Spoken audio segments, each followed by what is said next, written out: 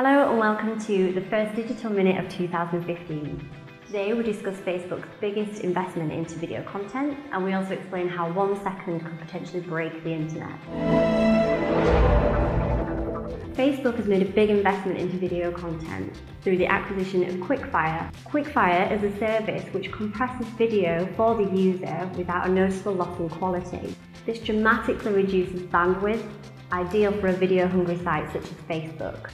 Video is a huge growth area for Facebook, with video content having increased by 75% just last year. Could 1 second break the internet? Well, this is certainly the fear with the so-called leap second. Thanks to the slow rotation of the Earth, June the 30th should be 1 whole second longer.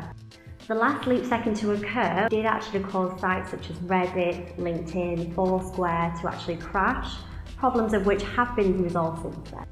Of course, this could be another Y2K scare, but it might be worth keeping an eye on your website that 1 second to midnight on the 30th of June. Thanks for watching. I'm Steph Gibson, and that was your Digital Minute.